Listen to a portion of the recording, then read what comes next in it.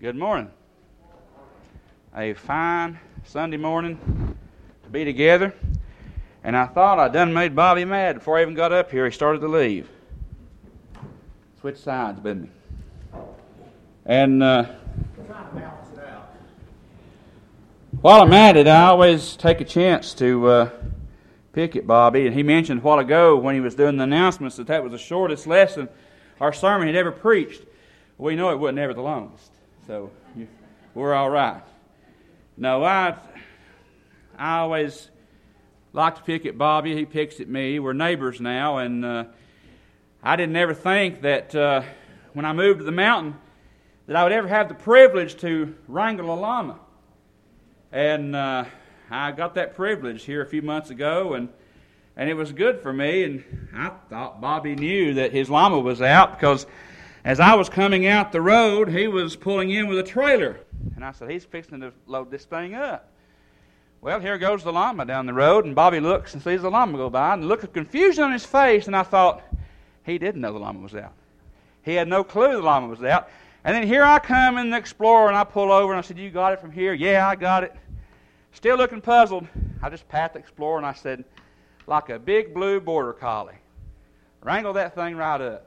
So I guess when your neighbors usually expect stuff like that, but it is good to have good people around you there on the mountain, and it's good to have good people around you right here this morning. Happy Father's Day to all you gentlemen out there who are fathers. It's a great day, but we're here we honor you today, but we also are here to honor our Heavenly Father. And I went back and I looked at a couple of lessons that I had thought about to give you this morning.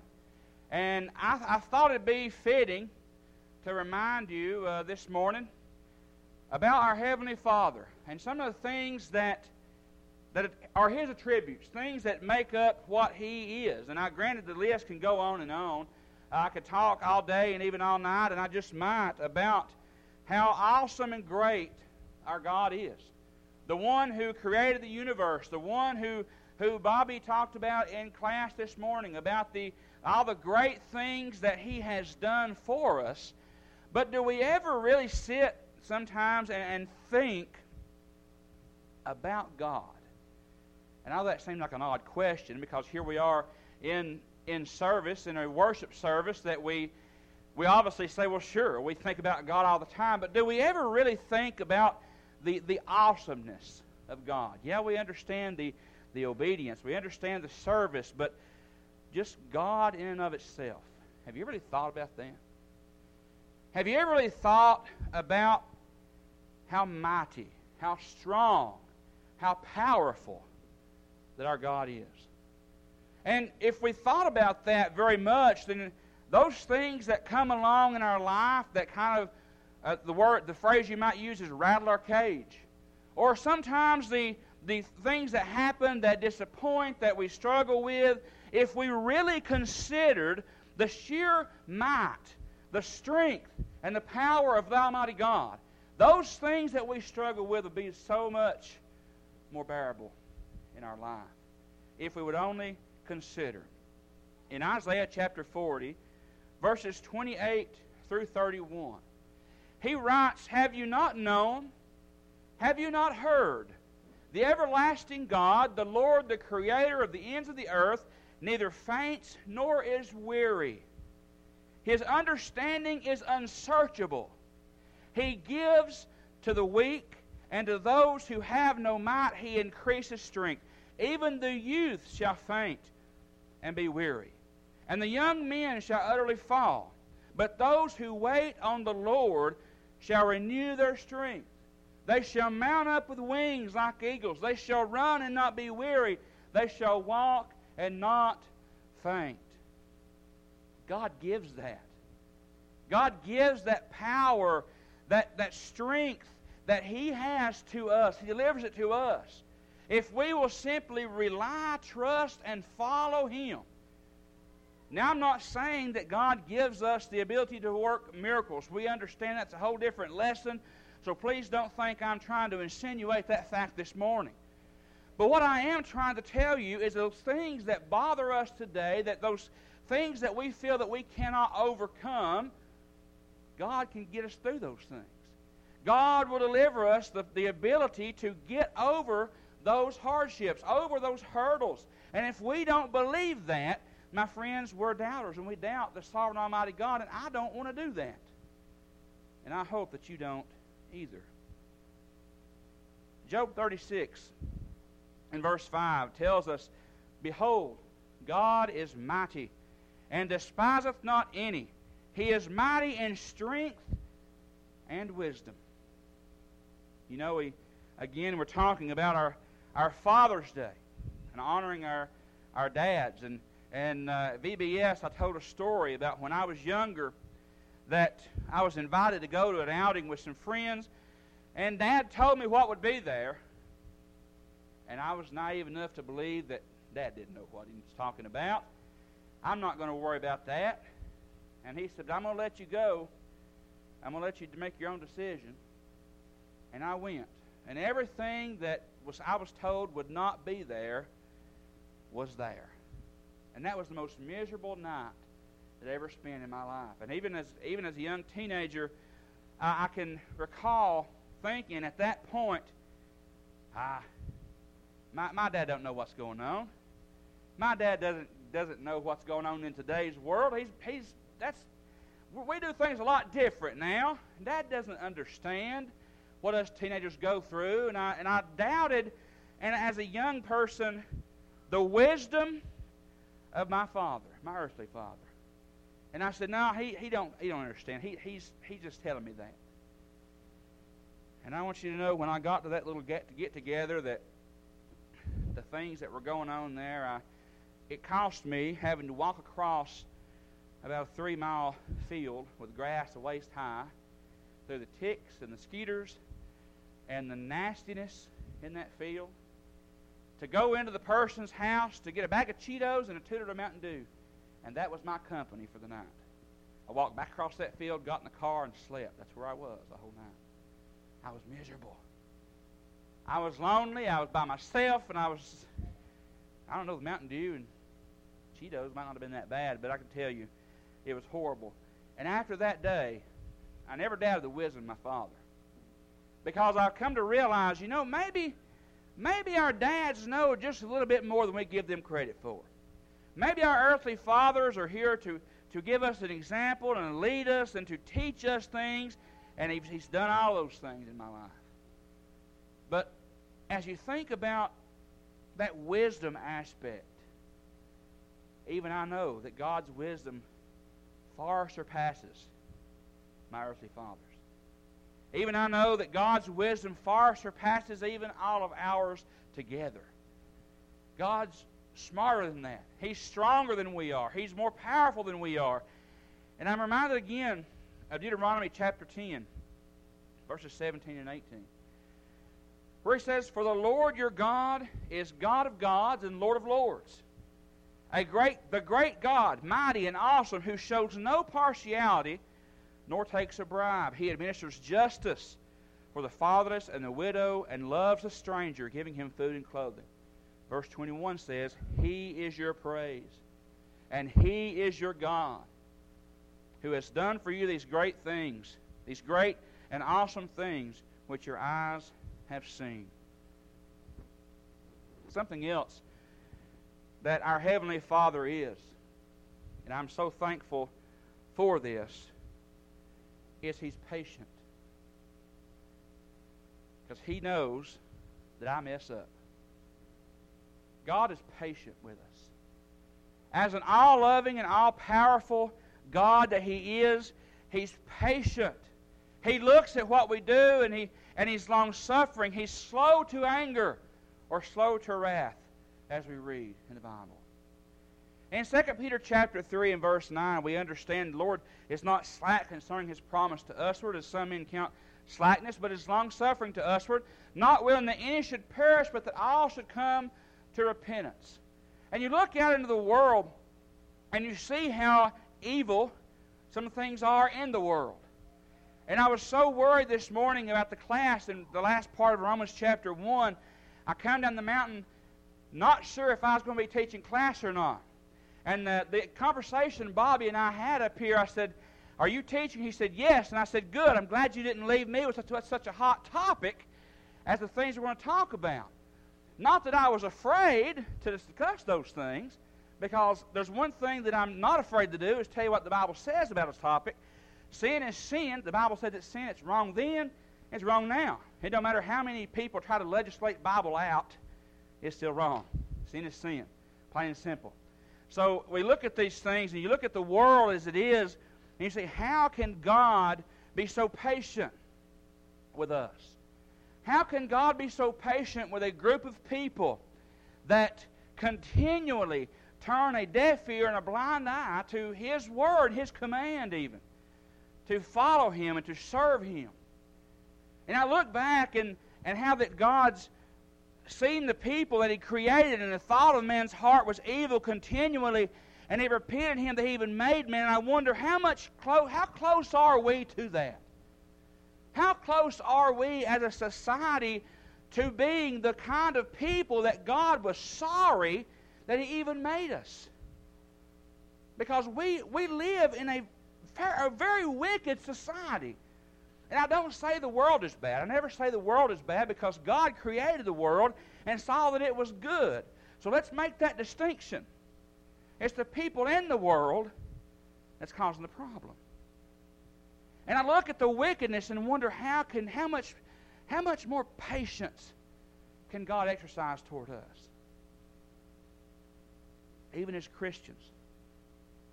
How much patience, more patience, can God have with us when He knows when there are things that we should be doing and we're not doing them? When there are things that we should say and we're not saying them?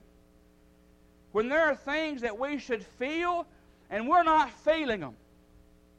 When there are things that should bother us and we seemingly don't care? How much more patience can God extend to us as Christians? You know, we talked about loving God this morning.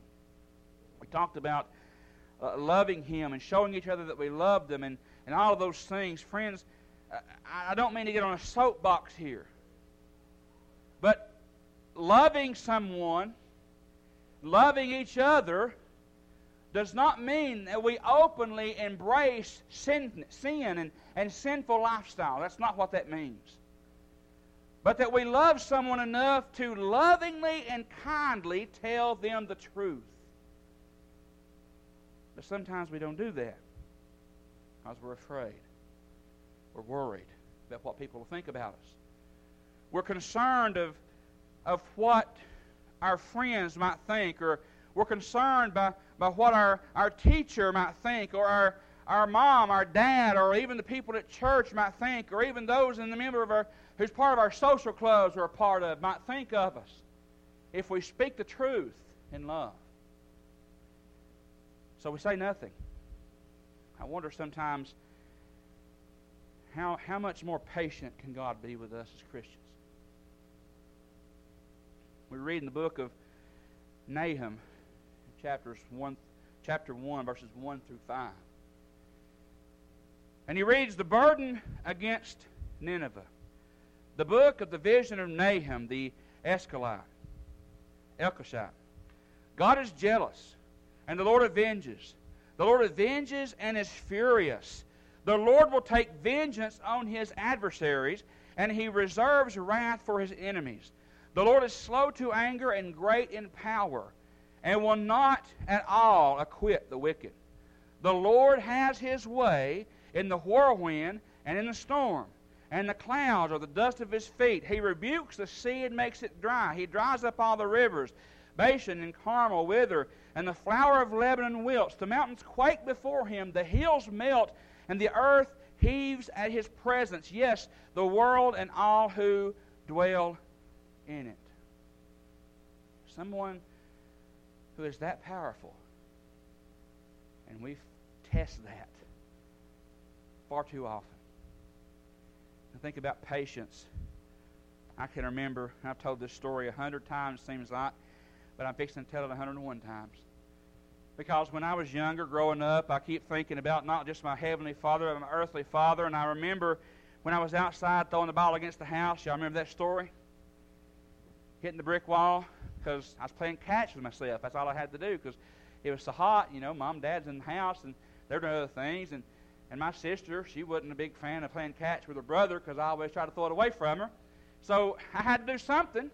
And the well house was too small for me to catch a pop fly off of, right? So I had to throw it up, come on, give me a break.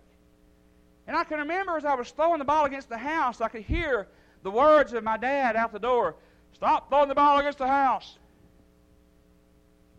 So I'd sit there for a minute, and I'd give him about enough time to sit back down in the recliner, and I'd take that ball and dunk, off the house again. Dunk, off the house again.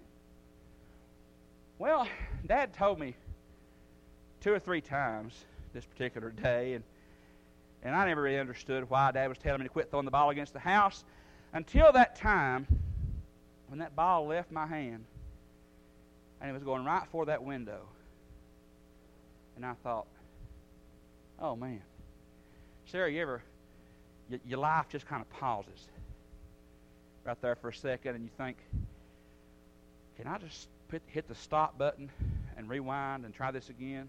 Because I can see what's fixing to happen, and I know what's going to happen after that, because I've been told over and over and over and over. And I just hit the play button, and the window shattered, door swings open, and here comes Dad. And I thought to myself, boy, I hope he's patient with me. I hope he's kind and loving. And you know what? He was. He taught me a little lesson about patience. Listening the first time. It only took 2 or 3 of those moments for me to realize that I don't need to throw the ball against the house because I broke, 3 windows? Dad was patient. Mom was too. Both of them. But knowing the ability they had, they could... And I was just hoping for the best, and it's my fault. I didn't get near as many as I should have growing up. You ever been there, Sawyer? I know you have. God is also faithful.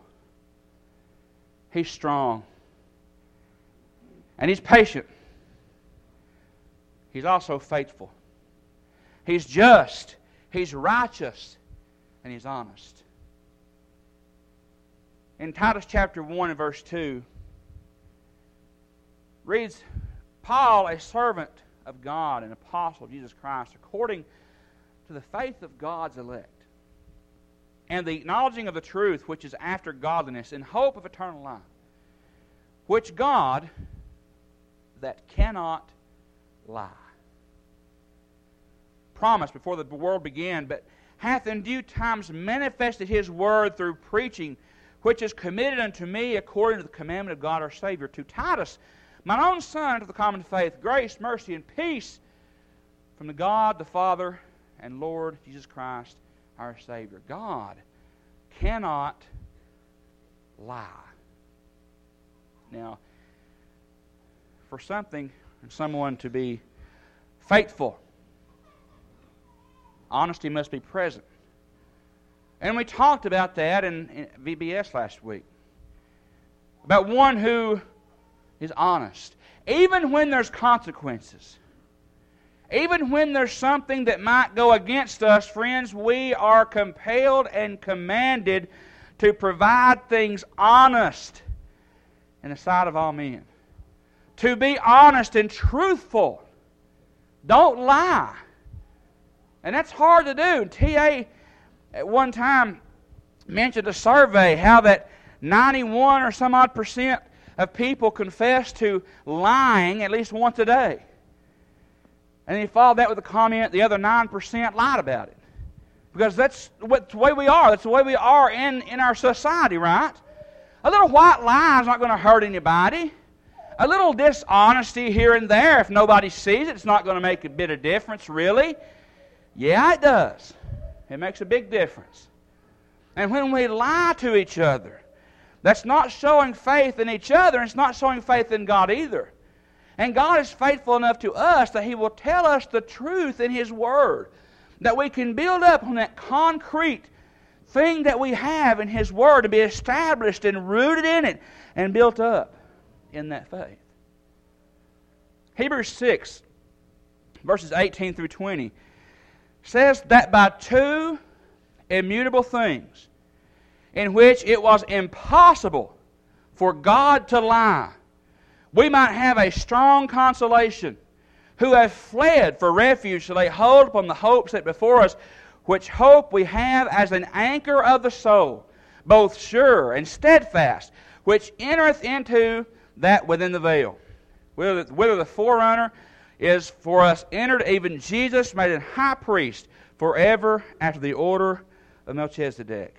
It's impossible for God to lie. He's faithful to us to give us the truth to get us out of where we don't need to be. I'm reminded of 1 Corinthians 10 and verse 13.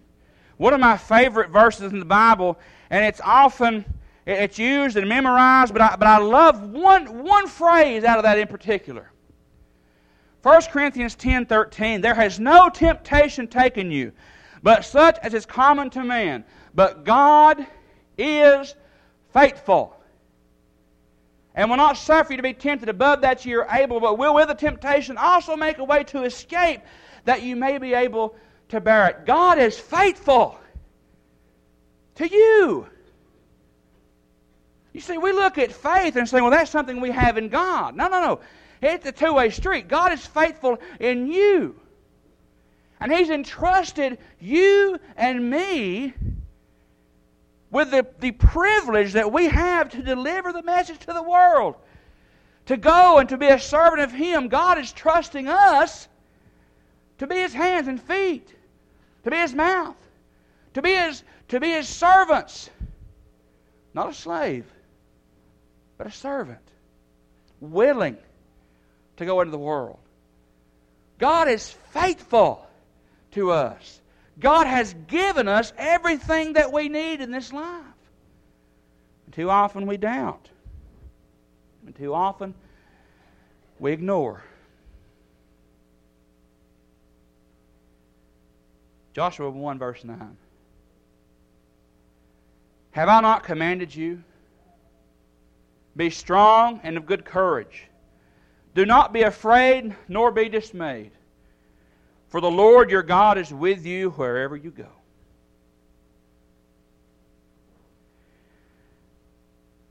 The last thing I'm going to mention today, this morning anyway, in regards to our Heavenly Father. Our Heavenly Father is love. Now, I didn't say our Heavenly Father shows love, because the Bible tells us in 1 John 4 that God is love. He is the epitome of that. All the love comes from that. That is our standard. That's our example. That is our mold, you might say. God is love. In 1 John chapter 4, as it explains that, we'll start in verse 7 and go through 11, and we'll bounce down a little more. Beloved, let us love one another, for love is of God. And everyone that loves is born of God and knows God.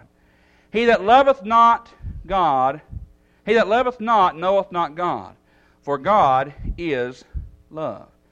In this was manifested the love of God toward us, because that God sent His only begotten Son into the world, that we might live through Him. Herein is love, not that we loved God, but that He loved us and sent His Son to be the propitiation or replacement or payment for our sins. Beloved, if God so loved us, we ought also to love one another.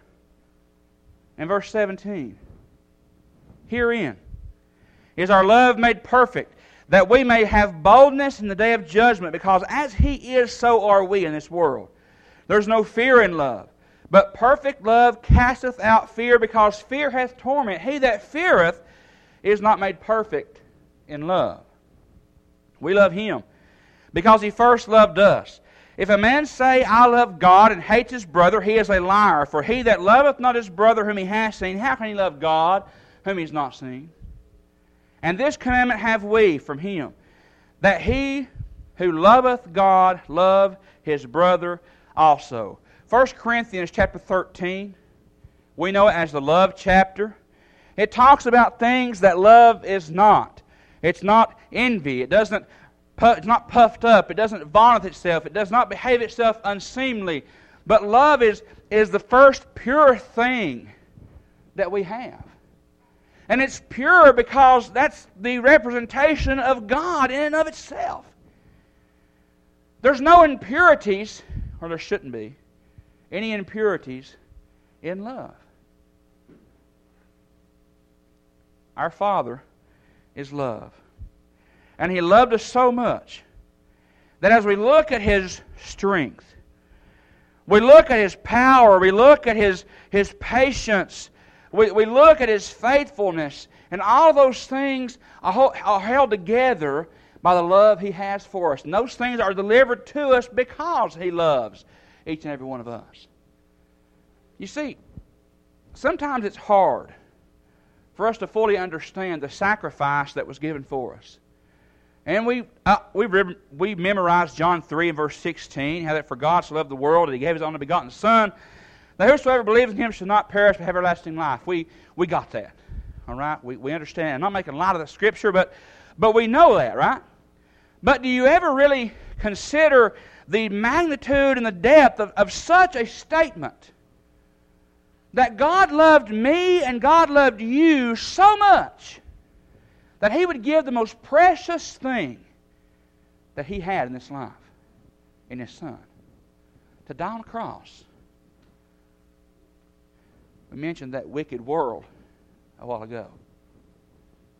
And Paul told the church at Corinth, when he mentions all those things in 1 Corinthians 6, about how the world was around them, and he says, as such were some of you. And statistics tell me that if Paul were here, he could read or recite the same thing, and I could be sitting in the audience with you, and he could say, as such were some of you. Because we've been there too. We've lived that kind of life before as well. And sadly, some of us may be still living it. And I pray that not be the case. But he says, as such are some of you, but you're washed, you're sanctified. How can we have that forgiveness? That God would look at us as a wretched being that we are, unworthy, and still send His Son to die for us to have hope of life in heaven. If that isn't love, we sing that song quite a bit, don't we? If that isn't love. You see, the Bible talks about how for scarcely will for a righteous man will one die, or maybe even for a friend, but Jesus said, greater love hath no man than this, that He laid down His life for His friends. And He says in the next chapter, you are my friends, if you do whatsoever I command you. This morning, having understood, maybe, hopefully, if nothing else, been reminded of the depth of our God, of our Father, of our almighty, patient, faithful, and loving God. And we can be a friend of His if we'll only be obedient. We can be a part of His family if we'll only obey His Word. The only thing separating us from God, it's not somebody else's fault. It's not the fault of the preacher. It's not the fault of the elders. It's not the fact that we've looked at this baptistry and not done that. The only thing separating us from God is ourselves. And sometimes that's the hardest person to fight, is ourselves. Because let's be honest, we know what we've done. God does too. And God's willing to forgive you of everything you've done. Every rotten, filthy thing we've ever had our hands to be a part of or our heart to be seen of, God will forgive those things if we'll only be obedient.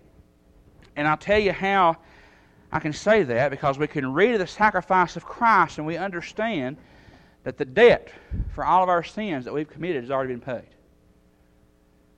It's already in the account. All we've got to do is withdraw. It's there and it's waiting. And it's waiting for us to make the decision to become a Christian and to be a faithful servant of God. That's all. And that sounds easy enough, right? It's so easy that everybody in the world is just chomping at the bit to do it. Sadly, no. And many will be just like we read about in the Bible. They'll die in their sins. Too late. You don't have to do that. Because of God's power, He can remove those sins from you. Because of His patience, He's given you opportunity after opportunity after opportunity. And because of His faithfulness, you can bank on the fact that just like as David wrote about, He will remove your sins as far as east is from the west. There'll be no more. And you can bank on the fact that all of those things are possible because He loves you and He loves me. If you're not a Christian this morning, I ask you why. You obviously know the Word. I don't see a new face in the audience. And I've been scanning for quite a little while now, and I don't see a new face in the audience at all.